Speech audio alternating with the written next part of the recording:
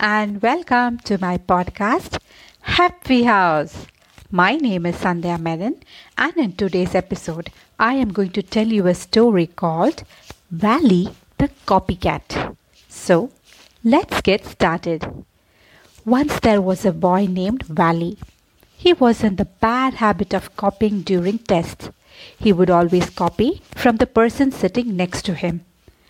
One day, the teacher asked everyone to write a formal letter. Wally was so absorbed in copying, he didn't realize that he had copied his neighbor's address on his paper.